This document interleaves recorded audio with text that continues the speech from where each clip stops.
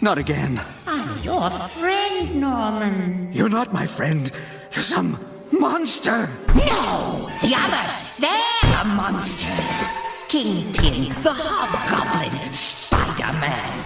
They're all trying to hurt you, squeeze you, crush you.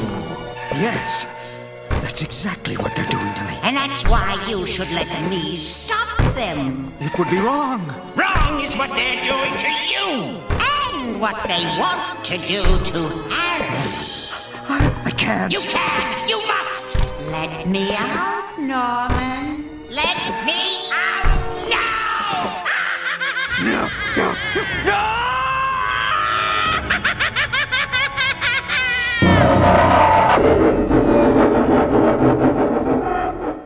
Like in that fucking movie, Black Hawk Down, that's in Mozambique or Mogadishu or something like that.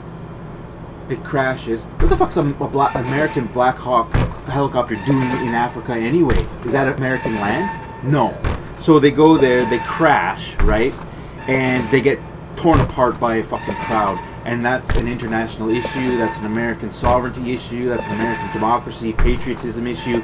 We gotta put more money into the fucking defense budget because these people crashed and got torn apart. Now at the fucking Capitol building, January 6th, on fucking Joe Biden's whatever the fuck they're doing, you have thousands of people attack the Capitol building, pull that officer apart, and beat him to death. Yeah. What's the difference? Exactly.